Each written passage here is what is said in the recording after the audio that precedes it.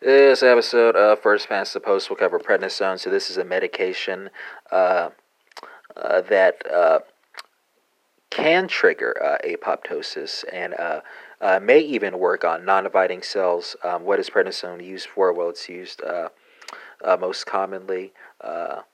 It's the most commonly used glucocorticoid in cancer chemotherapy. It's used to treat patients with chronic lymphocytic leukemia and Hodgkin's lymphomas.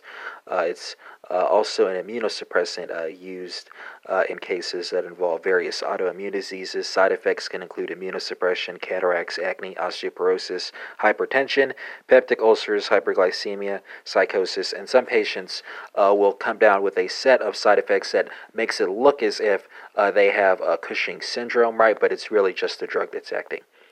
And that concludes this episode on prednisone.